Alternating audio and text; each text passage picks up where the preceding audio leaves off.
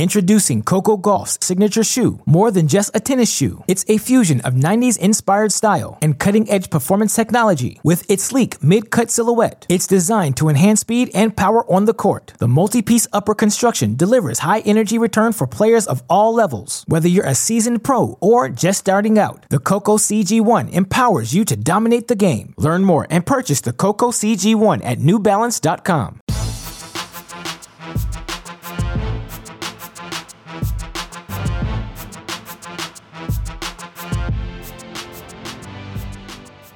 Welcome to the Mini Break, your daily podcast for the biggest storylines, results, and controversies from the tennis world. Today is Tuesday, November 8th. Of course, this podcast has not been the daily show it often is of late. I do apologize for that fact. It turns out there is a finite amount of tennis I can talk in any given day. And of course, I do also want to start this show with a massive shout out to Michael Haston, the entire Second Serve team. It was an absolute blast to be in Los Angeles, to be able to be a part of a studio show, something I have often dreamed of doing. Finally had the chance to do that. Hopefully some of you tuned in. You got to hear all the usual takes, all the usual bits. They were making fun of me by the end of it, which in my opinion is actually a good thing, but maybe that's something for me to unpack at a different time. That said, a lot has happened in the professional tennis world over the past week. And as I promised to all of you listeners on last week's Friday show, I'm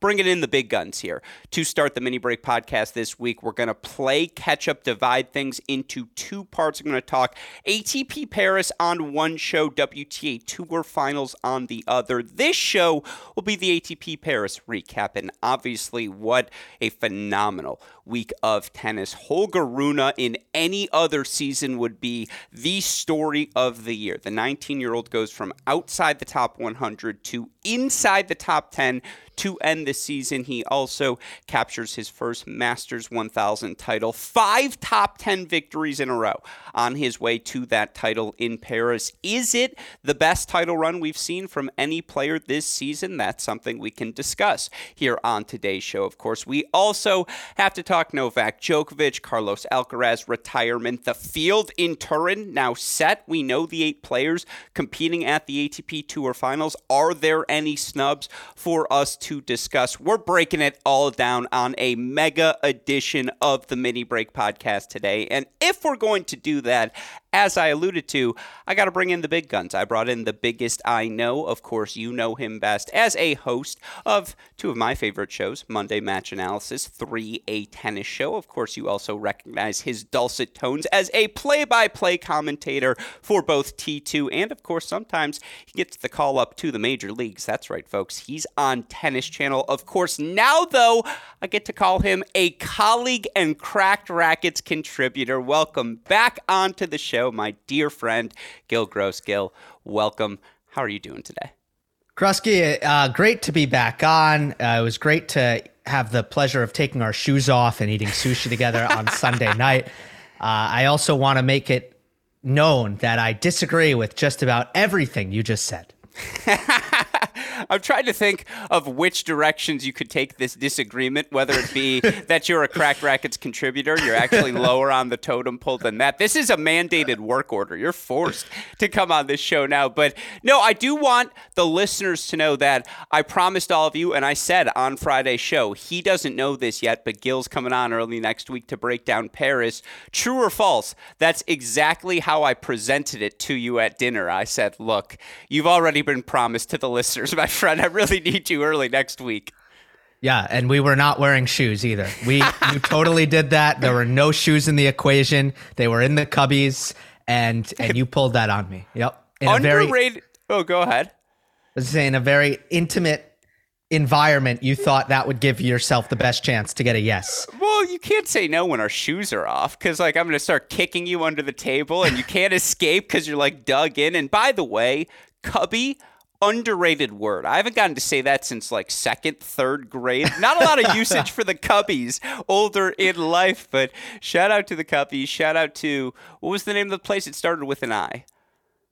Aurori. Yeah, shout out to Aurori Sushi. It was delicious. We had a wonderful meal. We broke, I was going to say bread, but we broke rice, I suppose. In this instance, it was delightful. And you know what? We billed Dalton Thieneman because the boss has to take out his 2-star clients. So there's a little story for all of you at home. That said, obviously, the big thing we want to discuss here today, the ATP Paris Masters 1000, technically the final open event, I suppose, on the calendar here for the 2022 season. Now, we still have challengers. We'll have countless ITF events, some of them for you on our Cracked Rackets YouTube channel. But, that said, ATP Paris 1000, I guess my big takeaway before we get into any of the Runa stuff specifically, it felt like this tournament mattered from start to finish, and that was a big theme for me down the home season stretch, is that this post-U.S. Open run with emergences from players like Holger Rune, Felix, Lorenzo Musetti, who you feel like are all going to factor into the big picture discussions moving forward. I think I'm putting more weight on this year-end run than I have in seasons past. I'm curious if you feel that way as well, because the idea of young guys taking the next step, that's just a valid thought, and it just happened to be in this portion of the calendar. Well, it definitely brings it, like the Runa storyline is an unexpected surprise for the end of 2022. Like now there are 2 teenagers in the top 10. Alcaraz... And look, this could go away quickly. I mean, we saw kind of what happened with Runa's season. It was quite a roller coaster with this phenomenal clay court season. He goes super deep at Roland Garros and beats Tsitsipas there, which was a big deal. And then he loses his next 7 matches. Yeah. And now he goes on this absolute tear on the indoor hardcourt season. So I'm guessing things are going to stabilize. I'm guessing in 2022 it's going to be, well, he's not that bad and he's not this good. It's somewhere in between. But the fact that he's 19 years old and his game is incredibly complete and the weapons are there. It's not like, this is what I said on Monday Match Analysis after the final. I don't think we're going to look at this Paris final in the same light that we look at Khachanov over Djokovic in 2018. We look back at that, we think, hey, that was kind of crazy. That was a little weird. I don't think we're going to look back at this and think, whoa, remember that? Whoa, that was strange. I think we'll look at it and it was like, okay, yeah, that was the breakthrough. And there was some continuity there. In terms of the indoor hardcourt season as a whole, one thing I felt is a lot of the top players had difficult seasons. So I felt that. Like I felt that, oh, it matters for Djokovic. It matters for Medvedev. Where I think in some other years, you might look at a Djokovic or a Medvedev, a player to that level, and you think, well, this doesn't really matter for them. Yeah, that's a fascinating thought. And to incorporate some stats behind that, I have my stats leaderboard takeaways from the 2022 season now, because I'm not going to count the ATP Tour Finals in this sort of look at what happened here this year. You talk about some of the top guys struggling. I think the stat that epitomizes that most top 10 wins in the 2022 season. I'm not going to ask you who had the most top 10 wins, but how many top 10 wins did the player who led the ATP Tour in top 10 victories have this season? 7. So that you guessed 7, shout out to you. Price is Right rules. You went under. It's 9, but it's under 10. And that is shocking because it is very rarely, if ever, under 10 top 10 victories. You want to look even last season, total top 10 wins. Djokovic 14, Zverev 12, Medvedev 10. Now, 2020, obviously an abbreviated season, but even in that year, Novak Djokovic had 10 top 10 wins.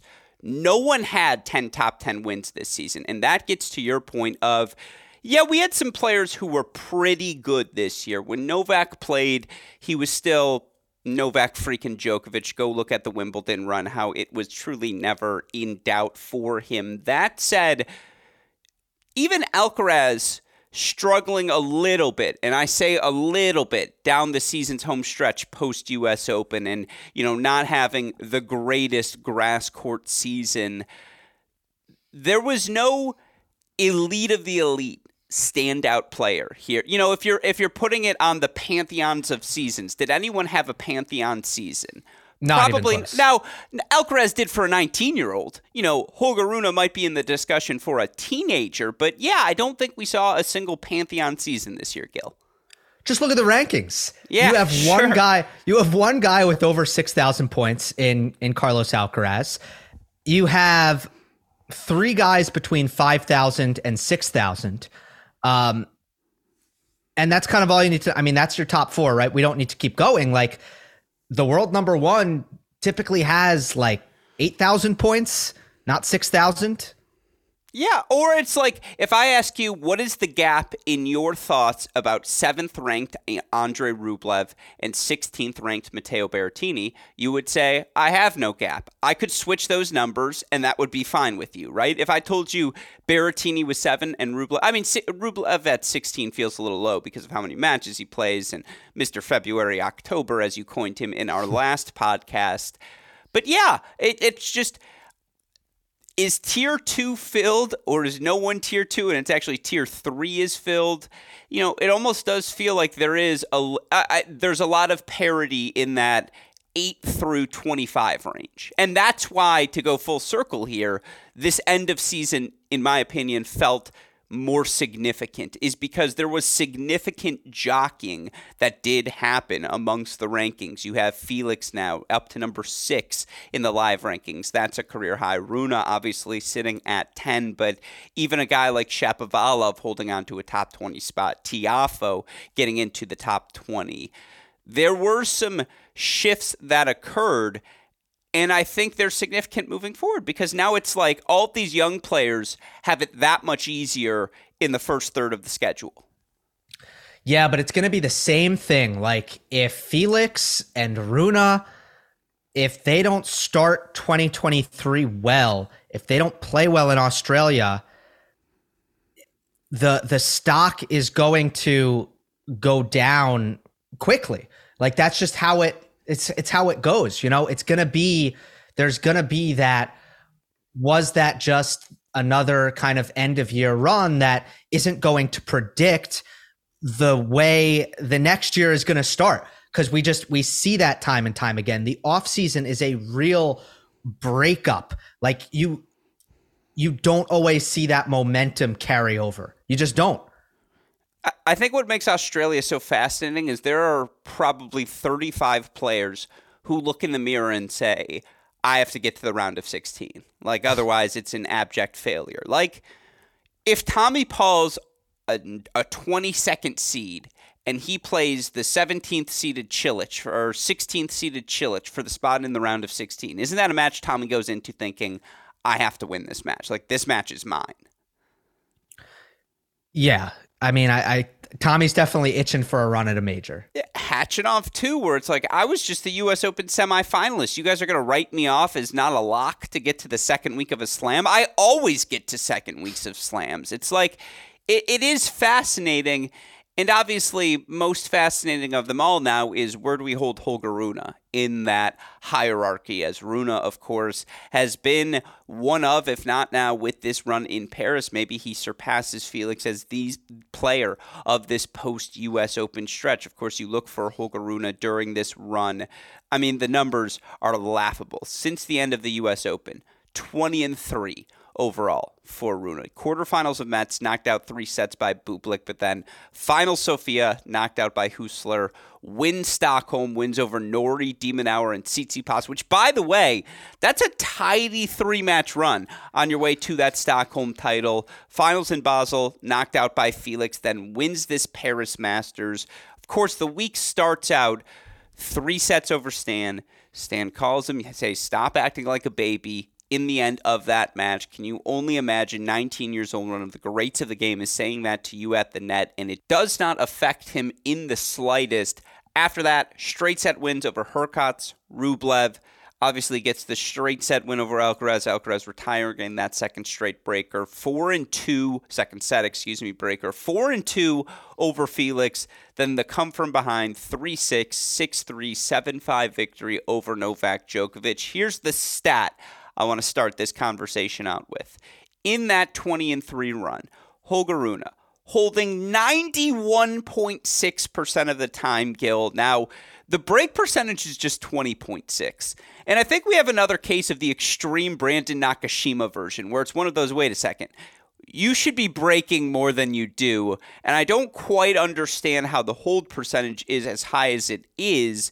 That said, watching Holger Rune play over the course of this past week in Paris, whether it was the early break point chances he had on Alcaraz, gets that early first set break, holds on to it, breaks Felix, third game of the match, set number 1, goes up the quick double break in set number 2, and then just the defense, the physicality against Djokovic.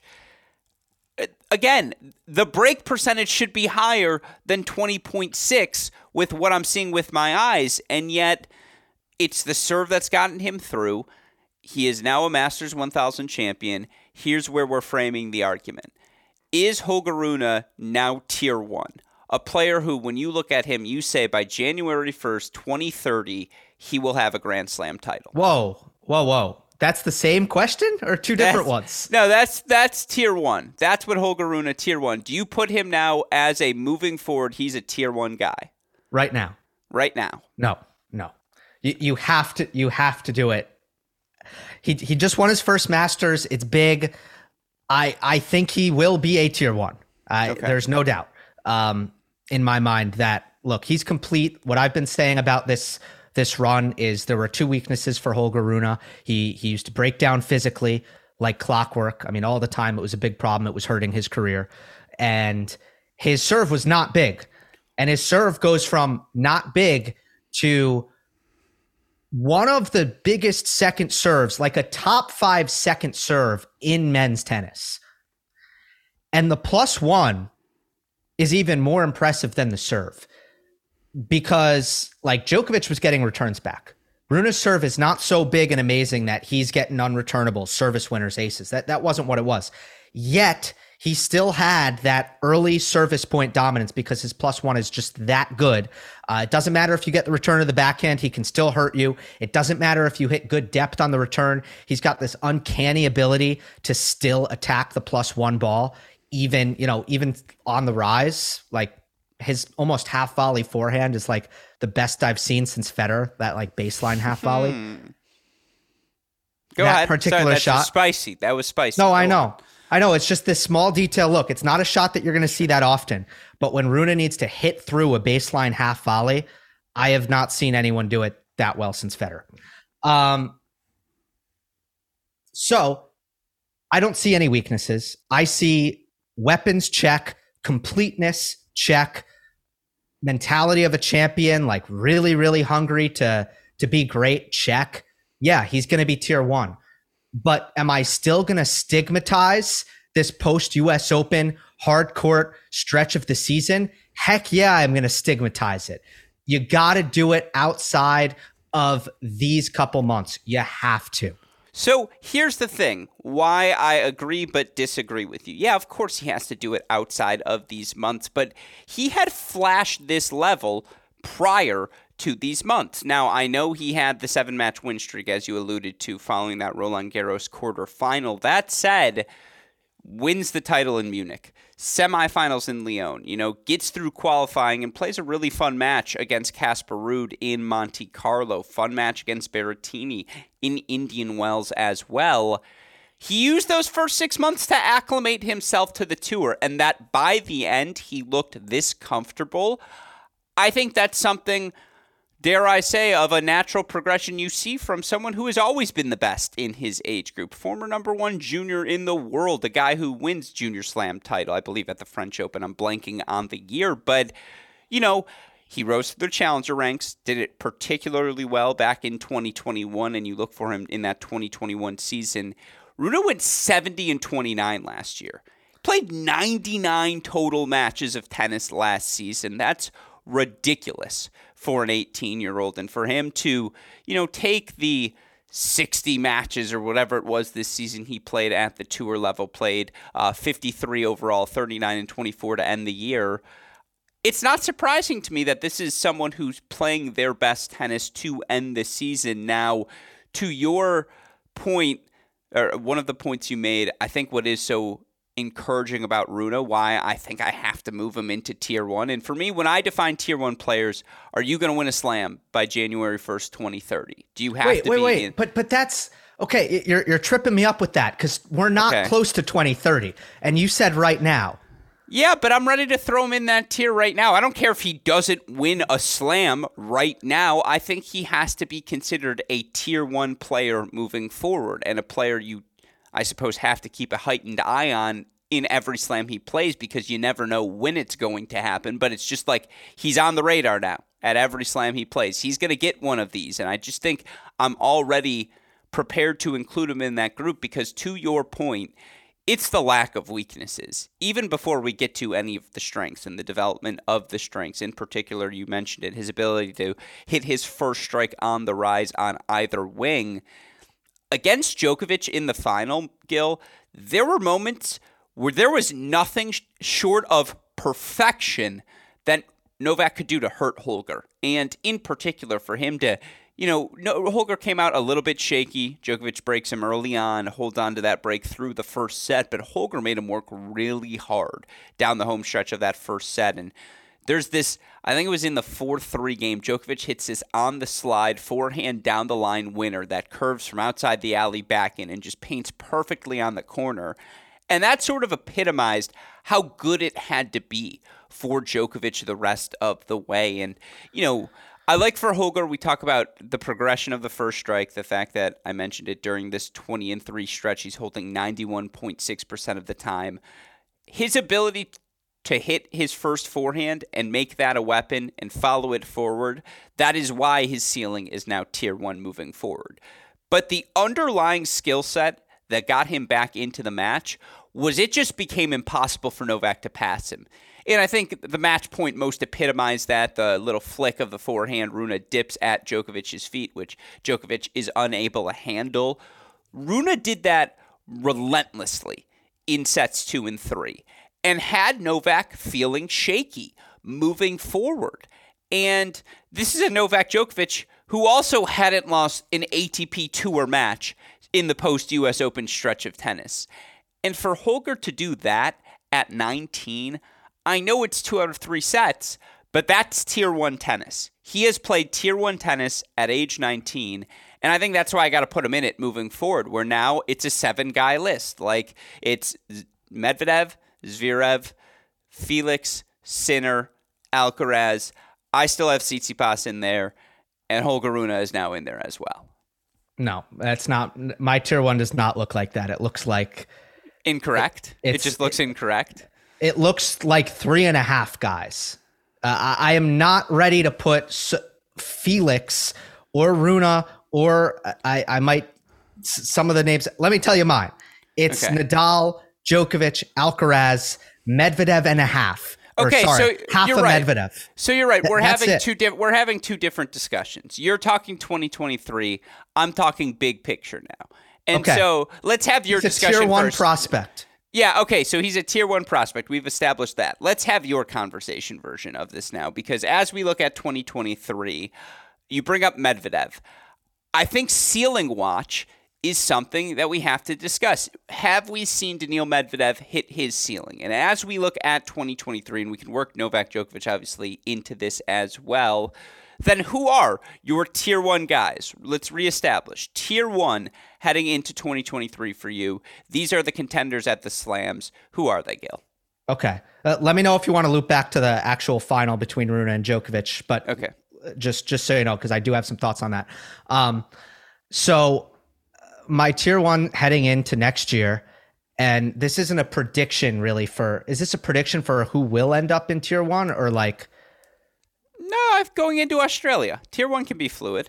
Okay. Yeah, it's and we'll put the immigration stuff aside. You can include Djokovic. Yeah. So it's Djokovic, Nadal, Alcaraz, Medvedev. I can't put anyone else on their level. I think there's a gap. No matter who you give me, I think there's a gap. Like, let's be clear about Felix, for example. The first strike tennis, the precision of the first serve, first forehand that he's able to produce indoors is not going to be enough in Australia. He's going to have to be better in rally. He's going to have to be more unpredictable on the second serve. Like, you can't win the same way without those still conditions. Okay. And I love look, I think the tennis he's playing is just ridiculous, sensational. The best serve +1. I mean, the first guy who's touched his first serve over this stretch is Rune in that Paris semifinal. And I think it was also his second time seeing it in 2 weeks, which I think matters, especially for someone like Felix, where you're like, you know what? I know the serves you like. I know which forehand you're taking inside out, not to just to play the role of devil's advocate for Felix, but carry on. Whoever lost that match was getting a pass. Like, yeah, you get 100%. Well said. You get to be tired right now. Like, you get to be tired, and whoever wins, it's a bonus. Whoever loses, it was a good run. You get a pass. Mm-hmm.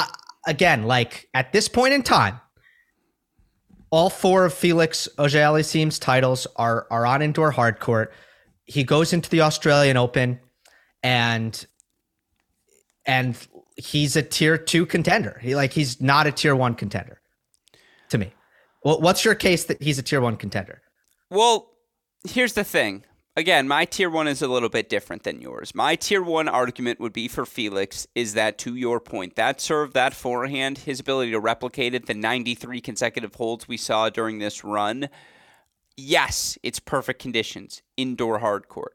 But we've seen Felix make a semifinal of a hard court major before. We saw Felix have success these past 2 years really in Australia because I think there's just a degree of physicality Felix brings. And I think, yes, against Holger Rune was particularly well suited to absorb the first strike of that inside-out forehand, or the way Rune was hitting his first serve, hitting his spots just so perfectly and hitting the +1 to the open space. He played a perfect match from a tactical perspective against Felix. That said, Felix's serve, his forehand, they're non-negotiables. And Felix, through his run through the end of the season now, he's top 10 in hold percentage. Felix is now, for the season, holding 86.1% of the time. Obviously, very much heightened by this year-end stretch. But there's no reason he can't bring that into the start in Australia. And I don't care, indoors, outdoors, if you're on a hard court, that serve, that forehand, it's non-negotiable.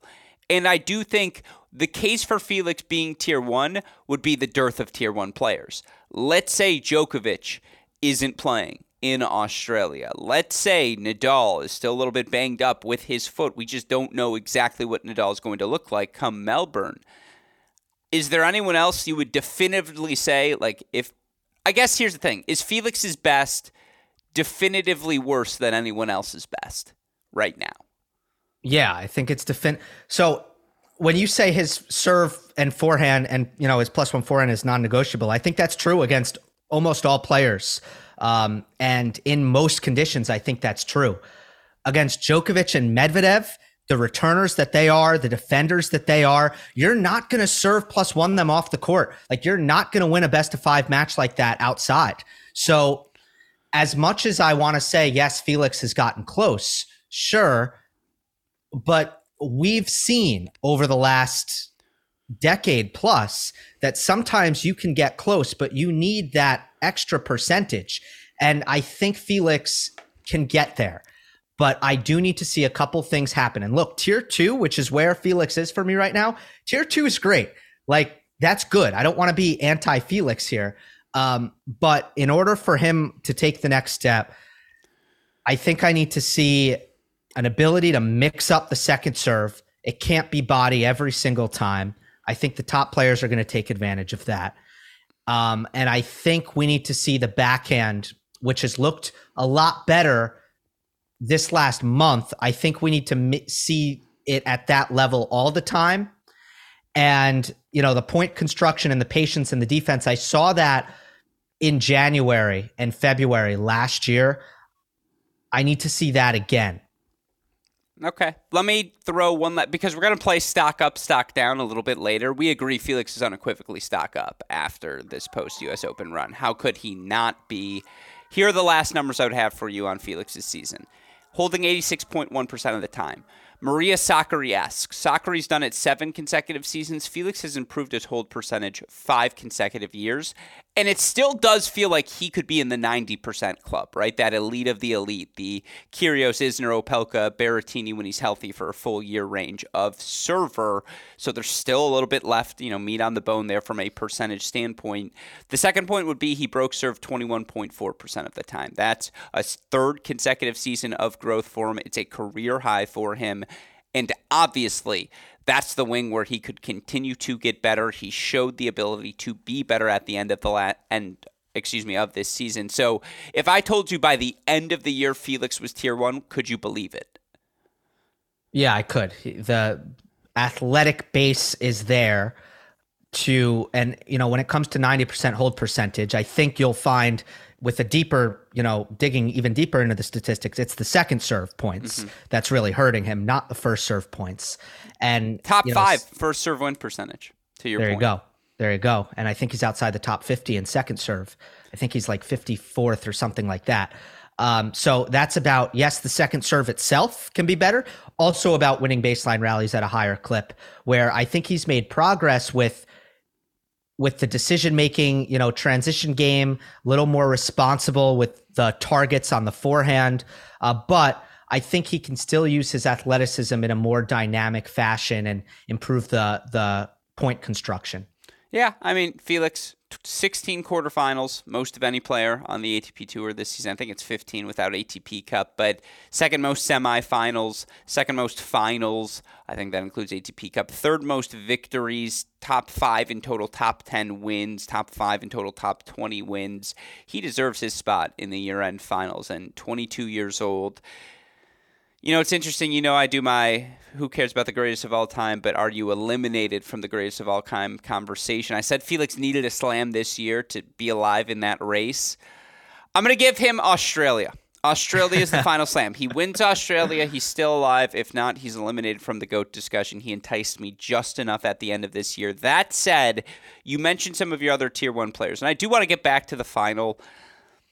Is Rune tier 2 for you right now, just to finish that conversation? What was the single thing that impressed you most about Rune in Paris? Well,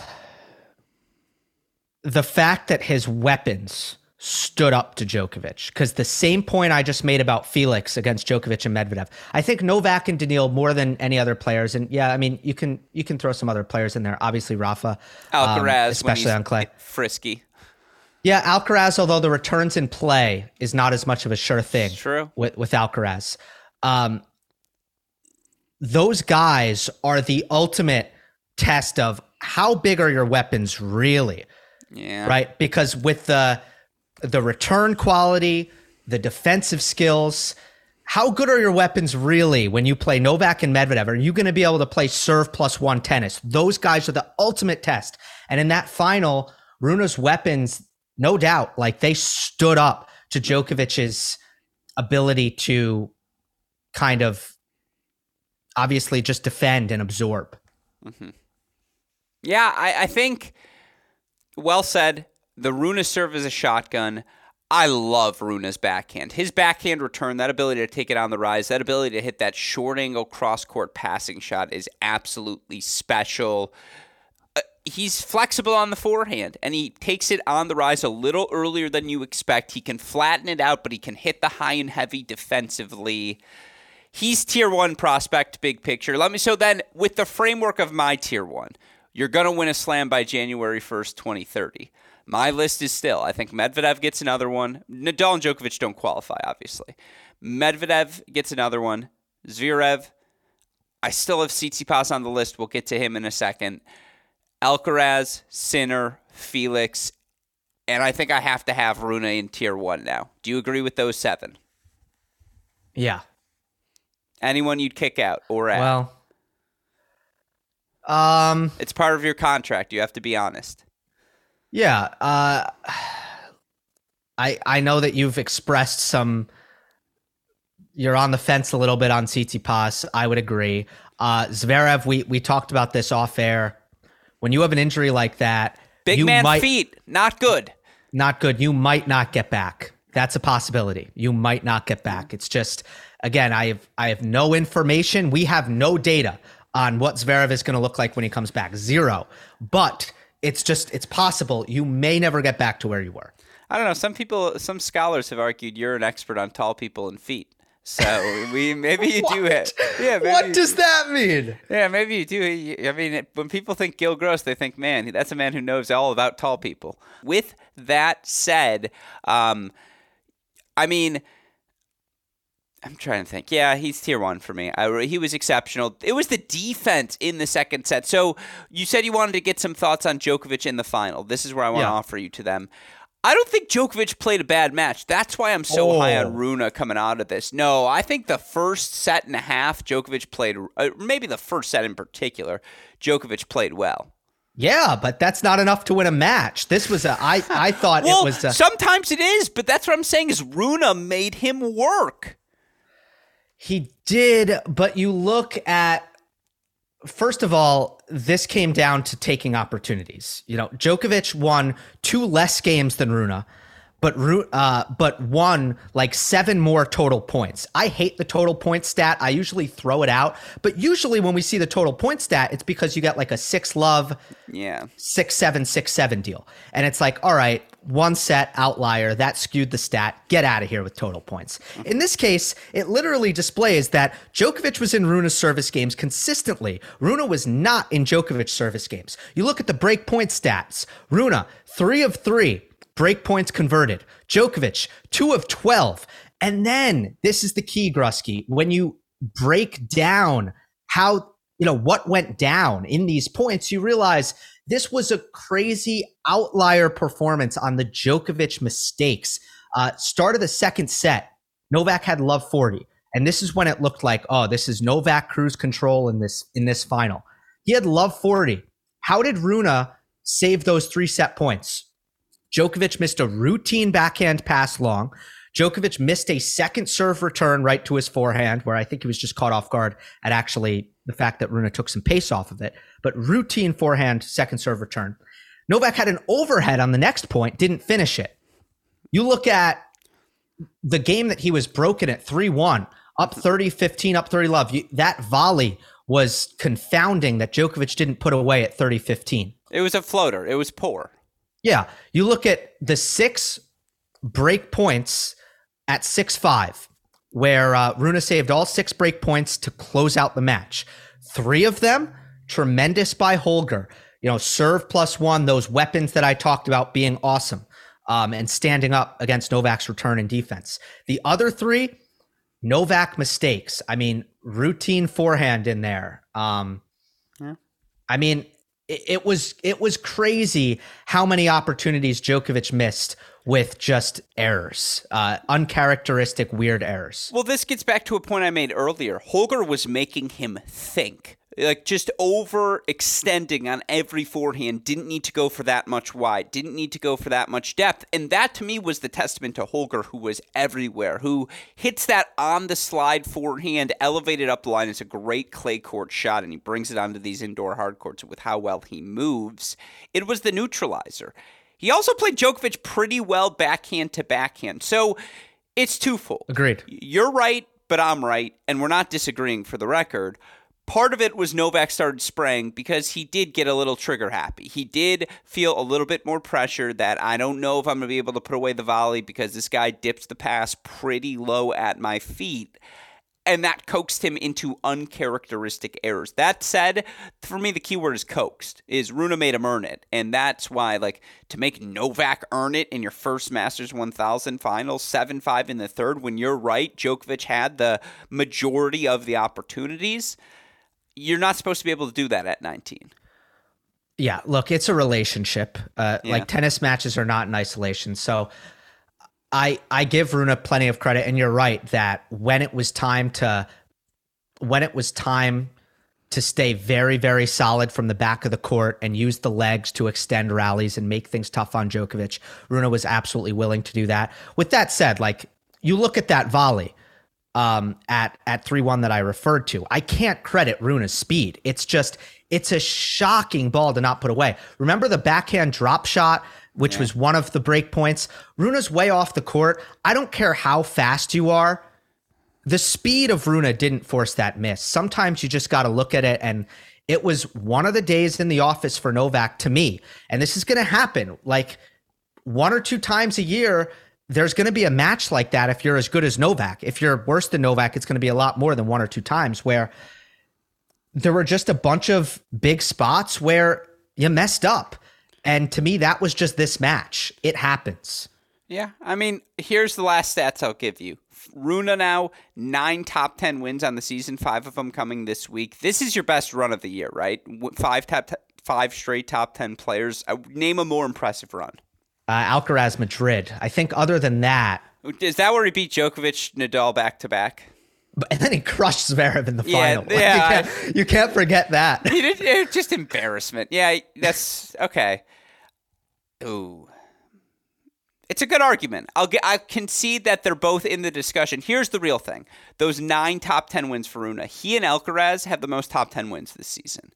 That's awesome. Nuts. Just crazy. And, again, Rune, 11 top 20 wins. And you look for him now, again, 39 and 24 at the tour level this season, winning 62% of his matches as a 19-year-old. He's into the top 10 after being outside the top 100 to start the year. What a ridiculous season.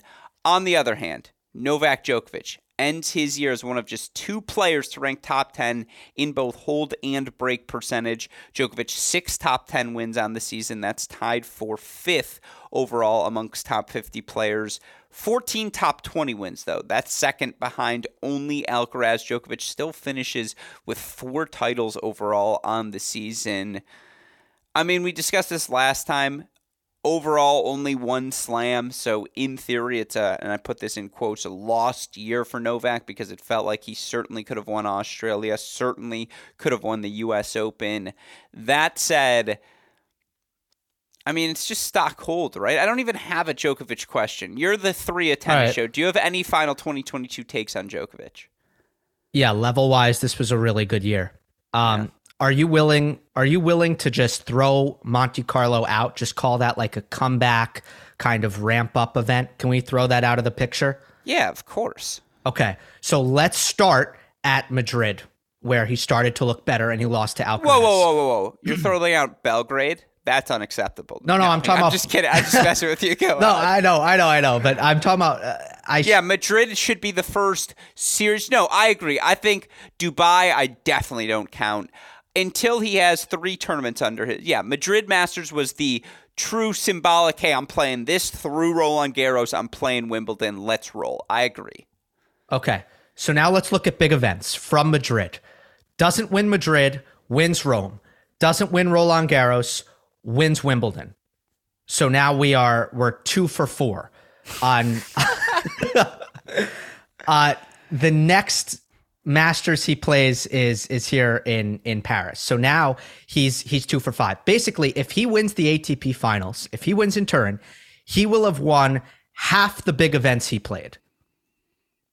Yeah, that's a really good framework. See, this is why 3 at Tennis Show works with you as the host, because that's how you do need to frame his season. And statistically, again, top 10 in both hold and break percentage. Novak Djokovic just cranking out one of those elite statistical seasons. Of course, you look for him held to 87.2% of the time. That's above his career average. Now, the break percentage dipped, but it dipped to 28.3. The average ATP Tour player here in top 50 player, here in the 2022 season, average break percentage is 22.9. So he's still 6% better than your average top 50 player. And it felt like it was a down year for him as a returner. Yeah, I think his peak level is still unequivocally tier 1. I think he is the favorite of every Grand Slam he is in the main draw of. The question is just how many slams will he be in the main draw of, right? Because to your point, yeah, you mentioned the 2 out of 5 big matches, big events he's played, he's won. Who are the 3 losses to?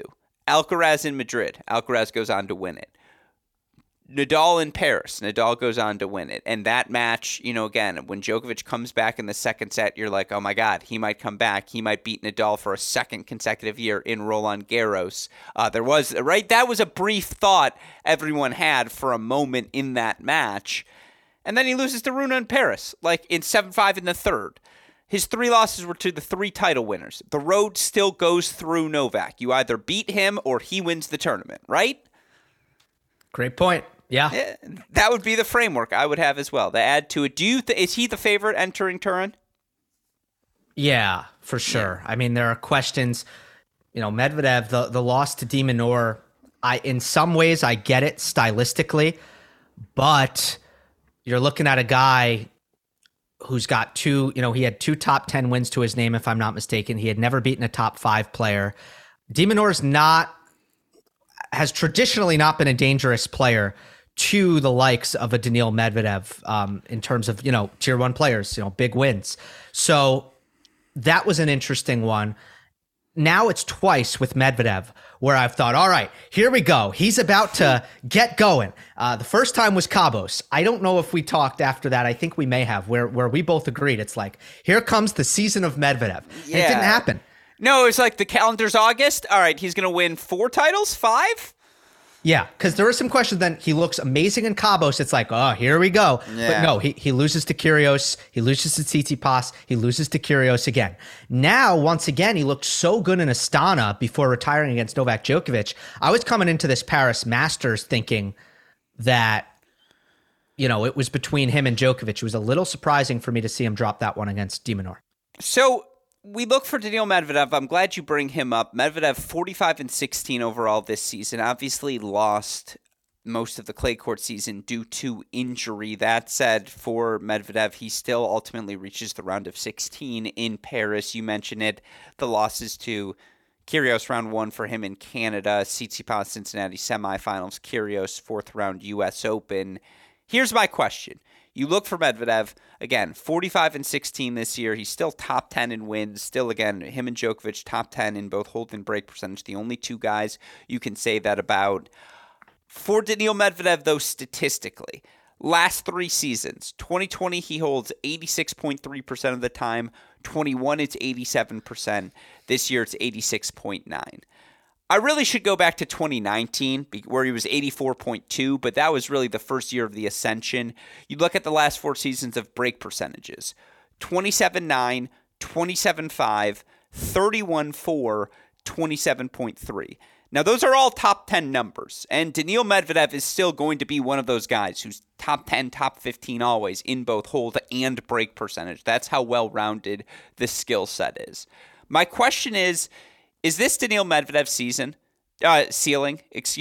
Does he have another gear to go to, or is this really it? This is prime Medvedev. This is what we're getting moving forward, because I do think to some extent there has been I don't want to say a weakness, but how you play Daniil Medvedev is clear. You just got to go for it. There's got to be some extent of, look, I have to create against your forehand.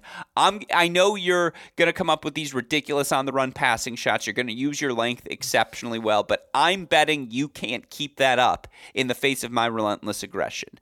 And it takes really high-quality aggression, obviously, to pull that game plan off. But the avenue's there, and I just do wonder, is this the Medvedev ceiling? Yeah, I've been saying that he's not getting any better since he won the U.S. Open. Like, it has long been my opinion that Medvedev is, amazing, a problem for so many, like up there with the best in the world. But do I see him like getting a lot better? Absolutely not. I just don't see where it comes from, because you look at some of the weaknesses, the transition game being awkward and unreliable, for example. That's not getting better. You see his technique? It's not getting better. I do think he changed his forehand a little bit. I think it comes over the top a little bit more than it used to. Comes over the top like he's... I think he's following through a little bit more, I should say, over the shoulder. Like, it looks like he really is trying to drive through that ball over the top of it more than perhaps he used to. Or at least that was the adjustment I saw post-U.S. Open.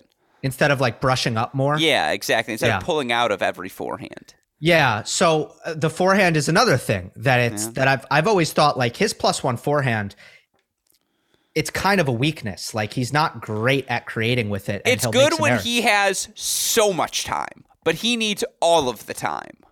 Yeah, he also needs this fast surface, right? Yeah. Like, he doesn't hit he's not hitting through a fast opponent on clay. When, if you make a deep return, his +1 ball doesn't scare you because there's a lack of power there. So then you ask yourself, is that getting better? No, I think it's a physical thing with his baseline power. And it just looks like he's kind of got that wiry frame. He's not going to get much stronger. So I don't think the baseline power, especially off the forehand, because he does hit his backhand relatively big off the forehand, I don't think that's getting better either. So do I think Medvedev is who he is? Yeah, I do think he is who he is. I think for Daniil Medvedev, the next question would be, is this player still a tier 1 guy? And the answer is yes. That said, you do start to wonder with a guy like Holger Rune, who it's just a little bit easier for him to create from the center of the court than it is for Medvedev. That said, you do feel like defensively he sort of has the skill set that Medvedev has, can pass very well in the outer thirds of the court. Again, the best version of Rune maybe can do a few more things than Daniil Medvedev. Obviously, we saw what Carlos Alcaraz has been able to do. He has proven he is a tier 1 guy moving forward. It's just, the Medvedev window, it really did feel like from the end of 2020, even through that semifinal at the U.S. Open that year till Australia this year, it was kind of him, healthy Zverev, Medvedev, Djokovic, Nadal. Like, those were your 4 guys where you're like, all right, one of the 4 of them's probably going to win the Slam unequivocally. That list is a little bit longer now. And for Daniil Medvedev, I still think he is on that list. And I don't mean to diminish when we say he's hit his ceiling, that's a bad thing, because he's still 6'6". He still moves like a zombie. He still has a serve of someone who's 6'6" and can generate free points for himself in that way. That said, there is an ascending list of players who, as they get older, can continue to A, match his physicality, but then B, maybe create a little bit better from the center. I think there's 2 things, and let me echo you on the thing that the ceiling is not bad. The ceiling won a major. Yeah, so he's won a major. Exactly. It's like Andy already snuck in his one. Exactly. And he can win another by not improving, right? It's always this, sometimes we have this thing like you got to, and look, if you want to be like the big 3, yes, you have to keep improving. But sometimes we have this thing like, you got to get better, you got to get better, you got to get better. Or it's like, no, maybe you're fine and you just need to keep doing what you're doing. And that is going to be good enough maybe to win another couple slams. So that's a possibility. I think there are 2 things, though, stylistically that bother Medvedev. Elite net rushing on fast surfaces and elite speed on slow surfaces. And that, I think, can continue to be a problem. Obviously, with the speed on slow surfaces, like, we kind of saw it with De Minaur. Medvedev, besides the first serve, there's really no awesome offensive weapon there after you get past the first serve on slower surfaces. So sometimes he can't really hit through or finish points. And then the elite net rushing, well, that kind of takes away what he tries to do defensively. And of course, that works better on fast courts. So that's kind of where I'm seeing Medvedev right now. Yeah, I mean, again, he's not in the top 10 or top 5 in both top 10 wins nor top 20 wins. He's just outside the top 8 in terms of most victories this season, but he also missed most of the clay court Masters events where he would have had the opportunity to add to those totals. Again, if this is his ceiling, he's still tier 1 for the next 2-3 years, maybe even. But with the emergence of guys like Alcaraz and Rune and obviously Sinner, Felix have been in that mix for a couple of years now. The window has shortened for Daniil Medvedev to maybe be the unequivocal number 1. That said, he did reach number 1 this year, and there's absolutely a lot of merit to that. We do this debate every time you come on the show, so we're doing it quickly. And by the way, we said Ceiling Watch was the name of the segment here. It is We're Looking. Have you hit your ceiling? That's the purpose here of this segment, folks. I sent Gill an outline for a reason. Introducing Coco Gauff's signature shoe. More than just a tennis shoe. It's a fusion of 90s-inspired style and cutting-edge performance technology. With its sleek mid-cut silhouette, it's designed to enhance speed and power on the court. The multi-piece upper construction delivers high-energy return for players of all levels. Whether you're a seasoned pro or just starting out, the Coco CG1 empowers you to dominate the game. Learn more and purchase the Coco CG1 at newbalance.com. Ceiling watch again. We're doing it very quickly. Stefanos Tsitsipas. It was a fantastic semifinal match for Tsitsipas against Novak Djokovic. And I think when you look for Tsitsipas here down the season's home stretch, he was pretty good post-U.S. Open. Final in Astana, formerly Nur Sultan. Shout out to a rebranding. Finals of Stockholm. Yeah, loses 7-6 in the third to Coric in Vienna, but I don't throw a 7-6 in the third match against anyone. And then 7-6 in the third against Djokovic in Paris. It was the sort of rebound he needed post-disgusting Daniel Galan loss in that first round of the U.S. Open. And when we say ceiling watch here for Stefanos Tsitsipas, again, it's almost Felix-esque. You know the non-negotiables. The serve, the forehand, his ability to dictate with those two shots, his physicality moving forward. They're non-negotiable weapons for him. They will allow him to compete in every season moving forward. He's second in total quarterfinals, most wins on this ATP season of everyone. He's into the year-end finals. What is it, the fourth consecutive year-end finals, I think, for Tsitsipas, which for a 24-year-old, I mean, it's either the third or fourth, and that's ridiculous for a guy who's, by the way, already won the year-end finals. That said, I don't think he's hit a ceiling because it's just like the backhand return, even if it only gets 3% better, that 3% can make a difference. Him improving his slice as a defensive shot, that can make a massive difference. I still think there's enough low-hanging fruit on the tree. I think the fact that he's still 24 years old, Gill, I watch him play that Djokovic match. I watch the physicality. People don't talk enough, Gill, about Tsitsipas as a mover. He's a really good mover. And his ability to get his racket, his forehand outside the ball when he's on the run, and just like the strength with which he holds his ground when he makes contact, people don't talk enough about it. I don't think he's hit his ceiling. That's why he's going to hold on to tier one, because I watch his level in certain moments, the Astana final, the Paris semis, and I just remain compelled. Like, I know the weakness is there, but so does he. Yeah, definitely hasn't hit his ceiling. I agree with a lot of your points. I did the Hulk episode recently on Monday Match Analysis where I get to use each player only once in terms of different attributes. Tsitsipas was my guy for forehand defense. So, yeah. Really? Yes, interesting. He was. Talk me through that, please, because I agree, but I want to hear your thinking. It is so hard to attack him into the deuce corner because, first of all, yes, he moves well. Yes, he is quick. But when he gets there, he gets so much on the ball. I mean, it's basically what you just said with him getting around the ball, but like his that's strength it right there. On the run. That's exactly it. I'm glad you put it like that. It's the depth he generates, right? It's just like, all right, it's neutral. Yeah, the depth or the speed, right? The heaviness, because Medvedev, right? Medvedev's a guy who gets a lot of depth, but wouldn't really get the weight of shot on that kind of exact same ball. That's it. Yeah. Yeah.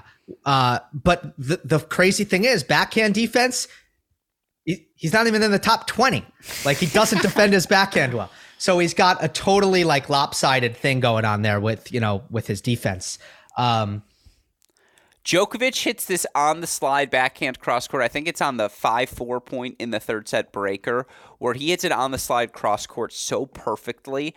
And I was just like, oh yeah. I was just like, that's Novak. It was just like one of those moments where you're like, oh, like, I forgot that you're a superhuman, and like you're like, I need this one right now. Okay, I'm gonna summon it because it's time. Yeah. But it's like, again, I asked you to do it quick. Do you come out of 2022 feeling better or worse about Tsitsipas, or the same? You can say the same. Worse. I think with each passing year where some of these things don't get better and don't get addressed, I think I say worse because, you know, we have been talking about the same things with his game for a long time now.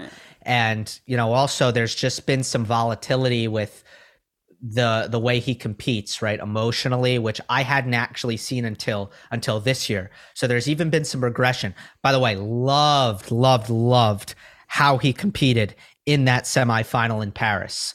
I was delighted with that. But there have been a lot of matches, Kyrgios, Wimbledon, U.S. Open against Galan, the final against Chorich in Cincinnati.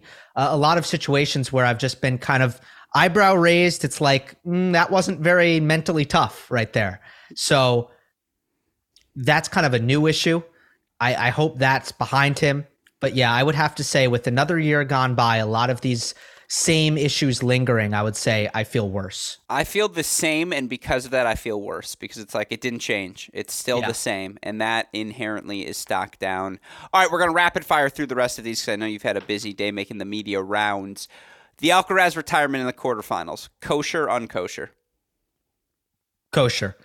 If you're telling me Carlos Alcaraz has a mentality that's, look, I either play or I don't. I'm not out here tanking 4 points. Like, if that's your mentality, look, I get it. If you only have an on and an off and no in between, I get it. And obviously, he had was it a strain or a tear in his oblique? I think a tear. He had a tear. So he felt that, yes, he could have tanked for 4 points. Totally respect the fact that he doesn't want to tank for 4 points. See, if Alcaraz was taller, you know the exact terminology, but you don't specialize on 6 foot. You're a 6'6" expert, as we established earlier. Look, I liked our terminology when we talked about it when we were at dinner on Sunday night.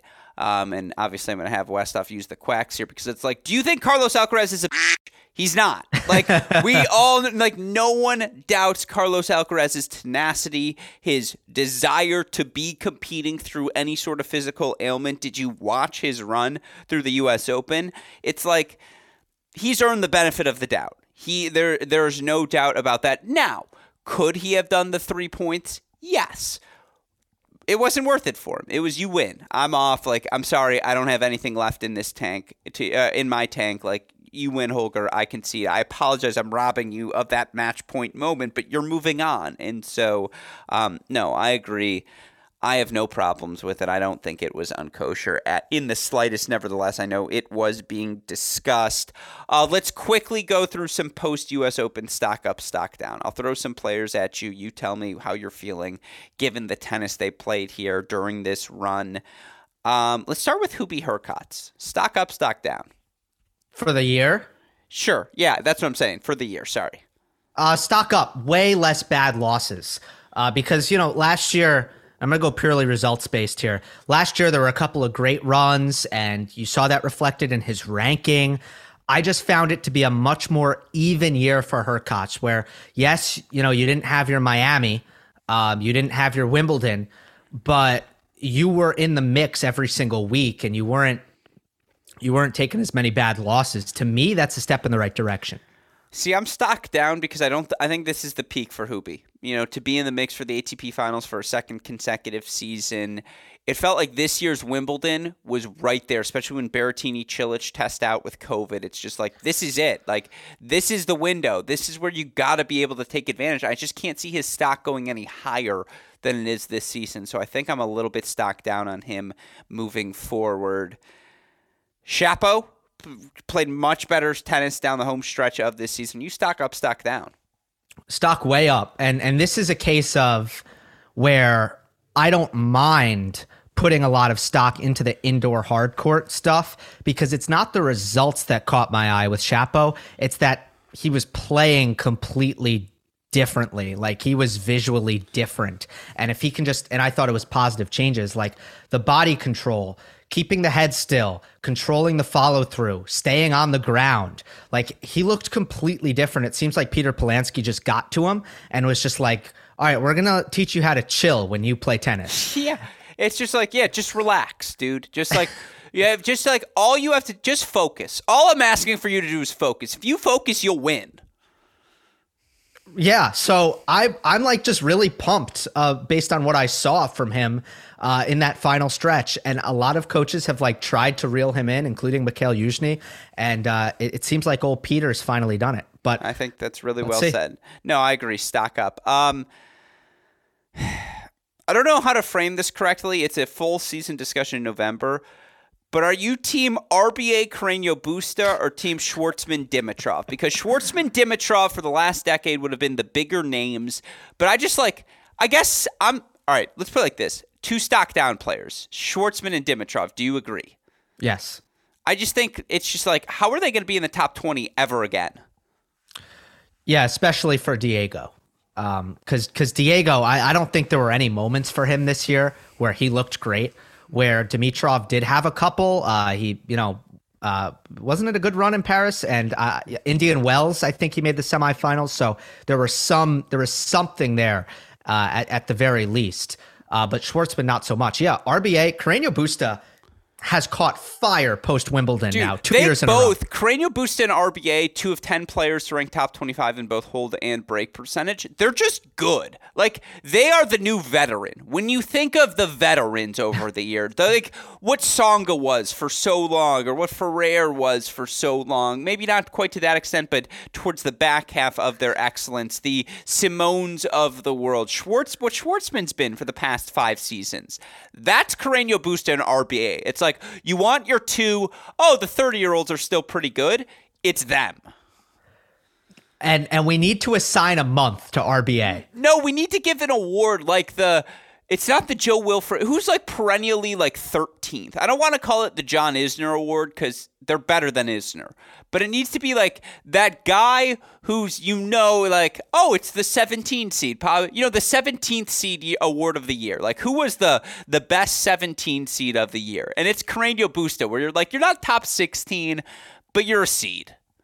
Yeah, but he did have, he won that master. He won that big title, in Canada. But I was going to say, though, RBA, you don't want to play him in January. Like, that is a deadly January player. His jawline is always so fresh in January. You're just like, this is a guy who spent his time on the elliptical. Like, this guy got after it. Yeah, it's like, I need to know what he does in December, because RBA in January is like a top 10 player. Like, my goodness. And look at the stats. Like, I know that might sound weird if you're not like, if you haven't taken notice of that. The man, Doha, ATP Cup, killer. No, if it's a week no one's watching the tour, RBA is winning the title. Let me just lock that in right now. Highest ranked Italian to end 2023. Sinner, Berrettini, Musetti. Easily Sinner. I thought he had a better year than the results showed. I think we both agree. Yeah. Has to build up his body and start to stay healthy. It's that kind of thing where, like, a lot of, I see a lot on social media, like, players get injured all the time, and it's like, oh, so unlucky. It's like, maybe it's not unlucky, and he, just has some progress to make on his body so that he can withstand the rigors of the tour. Not to say some people don't, aren't developed and work hard and they have bad genes and they get injured a lot. That happens. I think Berrettini's that guy. But Sinner just needs to stay healthier and needs to get stronger in the legs still, even though he's way stronger than he was a couple years ago. Yeah. But yeah, I don't think it's a tough question. Berrettini's the one where, because he missed so much of the season, you just feel like there's such low-hanging fruit for him to pick up quick pockets of points. Sinner was the only guy alongside of Nadal to make the second week of every slam, so those are some big cashes for him to have to defend. A lot of quarterfinals on Sinner's resume this season as well, so he just has a lot of points to defend everywhere. That said, I would still very much go with Jannik Sinner. I agree with you. I don't think it's that tough. All right, here's a tough one. Which American man ends 2022 with the highest stock? I've thought about this question a good amount, and I just think the boring answer is probably the right answer with Taylor Fritz, because you think about, you think about the season, and there's a tendency, or you want to say, oh, this was this miracle season where everything went right for him. That's not true. Everything did not go right for him. He had injury issues. He had, the foot thing where he missed every clay court Masters except for Monte Carlo. He was in a walking boot after Wimbledon, and that probably disrupted what he was able to do in the lead up of the U.S. Open. He didn't get points for his Wimbledon run to the quarterfinals. All of these things went wrong, and Fritz still finishes 9th in the race. So how are you going to tell me that he's not going to have an even better year next year?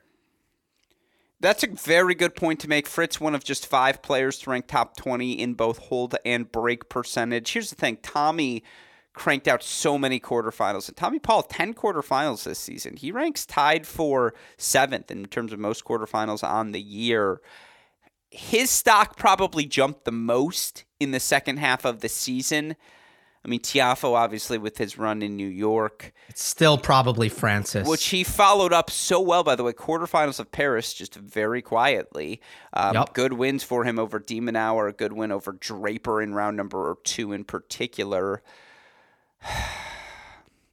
Korda, really good October tennis. Couple of finals for him as well.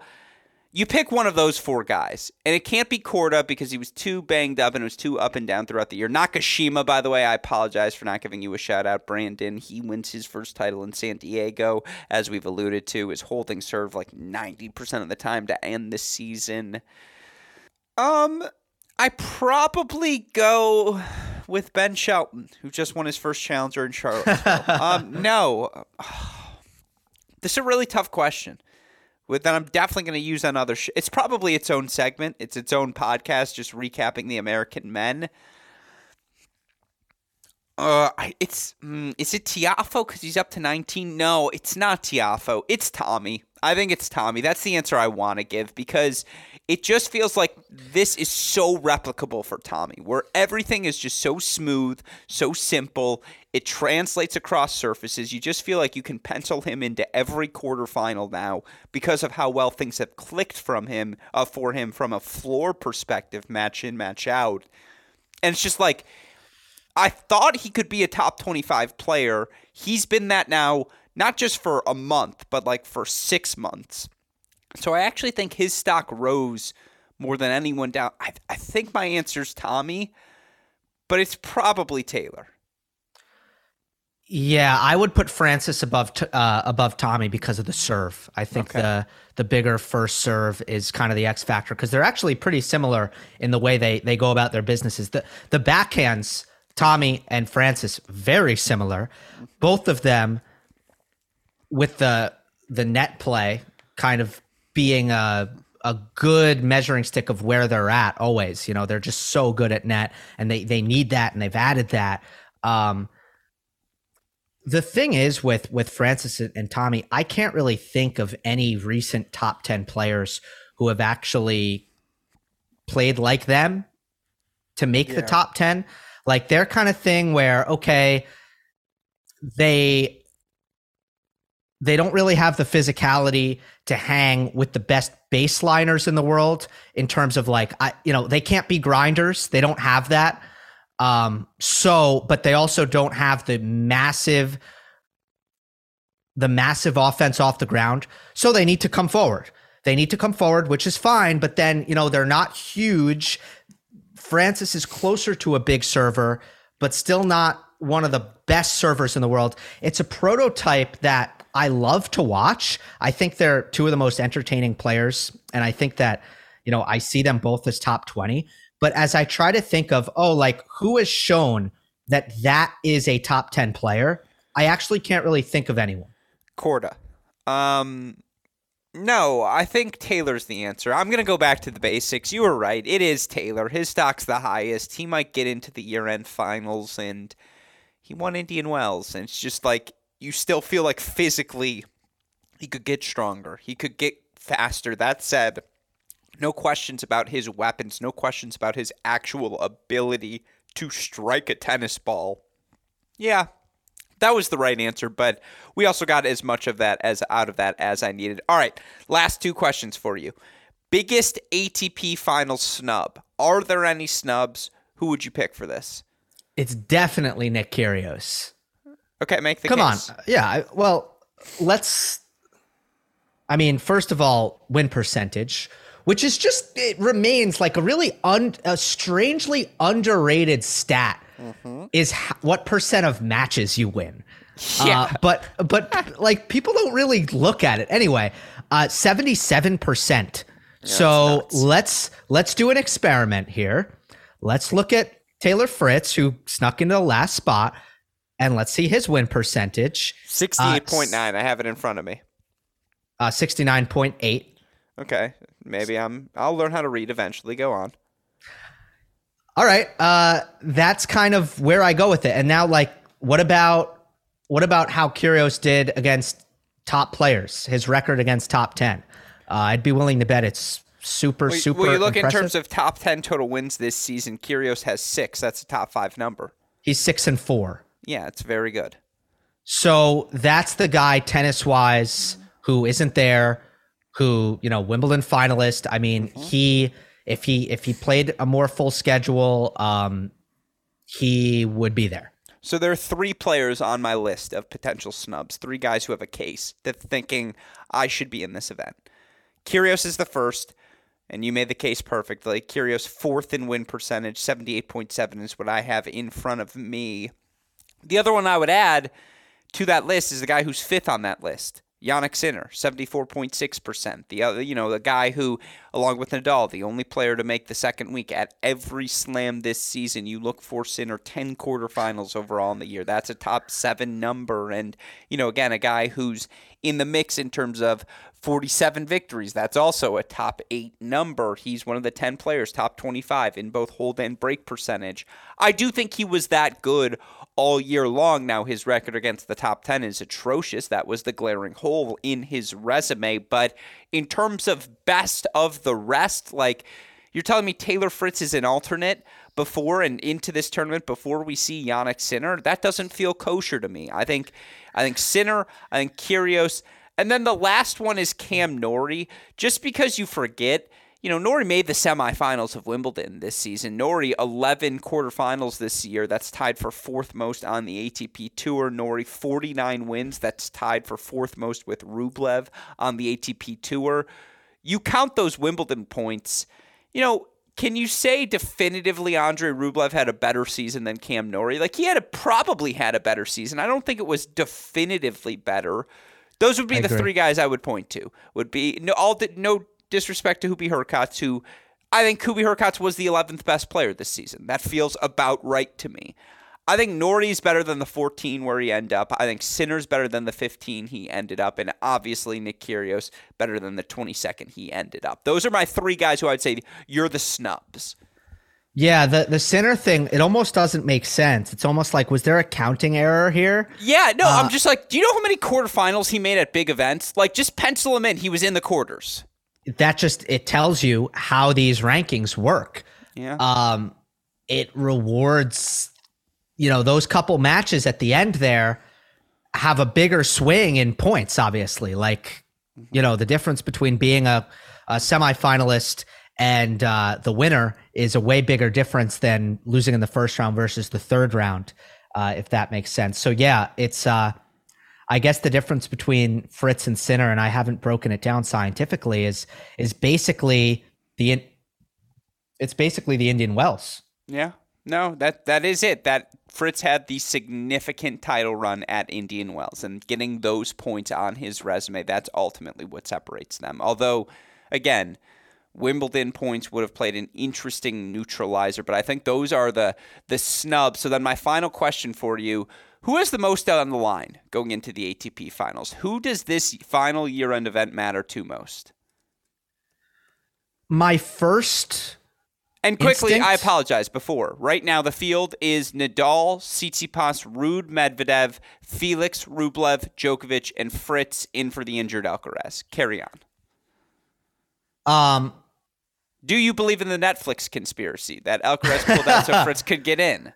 No, but have you done the math on Norrie with the Wimbledon points? I just did the addition, and he would have been that last guy. I think if Wimbledon counted, he would have missed it by 1. Instead, he misses it by 4. It's brutal. Or 5, actually. No, he's the one who, I think he has to be included in the snubs list.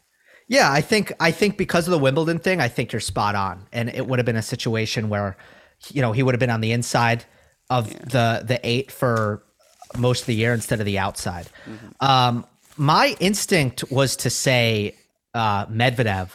I think Ruud. So Ruud has definitely struggled the most post US Open, but honestly, I don't think anybody cares, or I don't know how much he cares. Like, it's fine that he's struggling.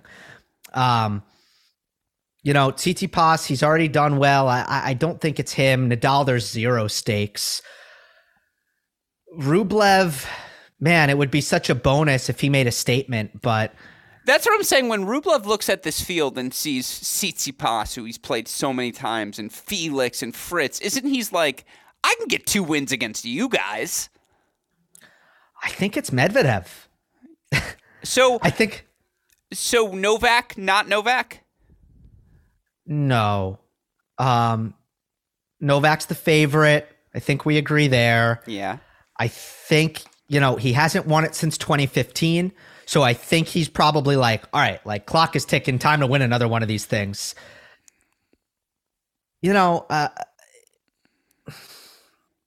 It's just the majors are so outsized in terms of priority at this point for Novak that I don't think it can be Novak, because I just feel like this kind of title still is more valuable and means more to some other guys. I can't say it's Djokovic because it's just the majors just mean so much more to him at this stage. So I think Djokovic is one for me just because now if he loses this, he's lost twice in a row.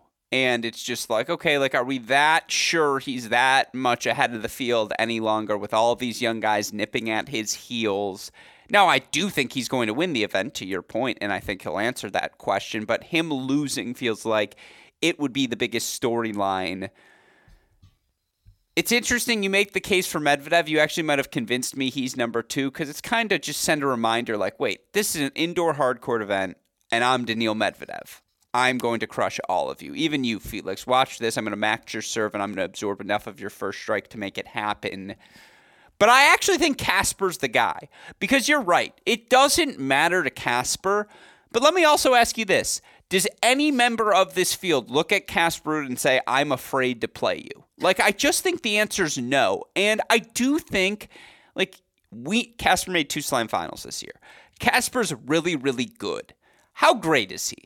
Like, I want to see a message from Casper where it's just like, no, I reached number 2 in the world for a reason this year. I reached 2 slam finals for a reason this year. This isn't even my best surface, and yet I'm going to get 2 wins in round robin play. Like, I need that from Casper if I'm going to put him in tier 1.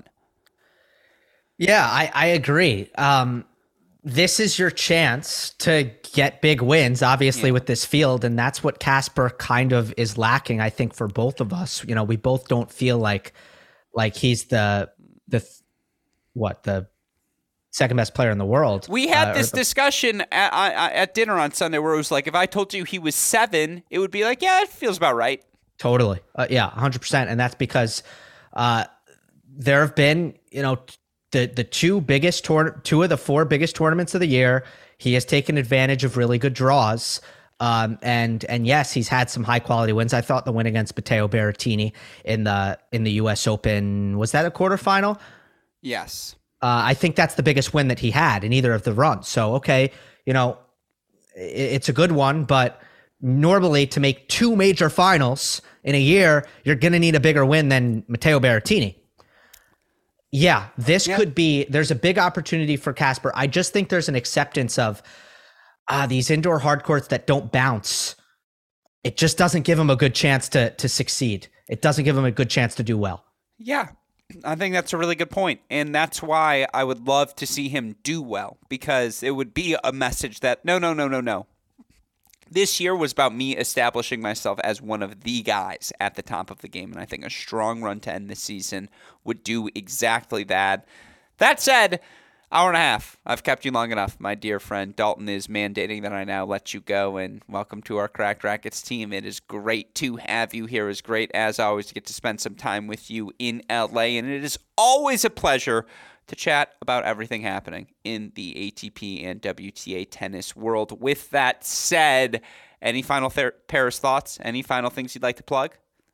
Well, just so excited to join you guys. Yeah, give me a sound effect, Westhoff. Come on, part of the team. Let's celebrate. Not too bad. Look, I've been, with watching what Dalton, yourself, Westhoff have been doing for a while, and I've always been completely into it. And I think, after doing my thing independently in terms of Monday Match Analysis for a long time. Like this was always kind of the goal, and what I hoped it would lead to is to be able to join forces with great, great talents and great people as all three of you are. Yeah, none were available, so you joined us. No, it's just look, what you'll learn very quickly, as everyone knows, it's Westoff. Westoff is the man that makes the world goes round here. It was funny. We were chatting about the friends we have in Indy, and Westoff was like, do you consider me on that list? I was like, no, I consider you a life partner. I was like, it's like friendship. I was like, we're beyond that, my friend. Like, I can't get through a day. But I will say this. Our team is made much, much more handsome. I'm just happy I now have an eyebrowed ally. It's like if the thickies take on the normies, we're gonna take them out. Like we have a voting block now, dare I say, here on election day. So no, it is a pleasure to have you on the team. We admire you. You bring professionalism to everything you do. And now I'm never going to feel guilty asking you to come on this show again. So that's the real win here coming out of this. But Monday Match Analysis, 3 a Tennis Show. Check them out. Part of our, I don't know if they're both part of the crack. You know what? I don't know how it works yet. I just know we get Gill Gross as part of our team. With that said, we also get our super producer, Daniel Westoff, of an any job to do day in, day out, making everything possible. Shout out as well to our friends at Tennis Point, tennis-point.com. The promo code is CR15. With that said, for the fantastic Cracked Rackets contributor, Gill Gross, our super producer, Daniel Westoff, our friends at Tennis Point, from all of us here at both Cracked Rackets and the Tennis Channel Podcast Network. I'm your host, Alex Gruskin. Gill, what do we tell the people? Great shot. Also, that's the break. And we will see you all tomorrow. We got them both in. I like that's just good branding. Yeah, gotta get him in.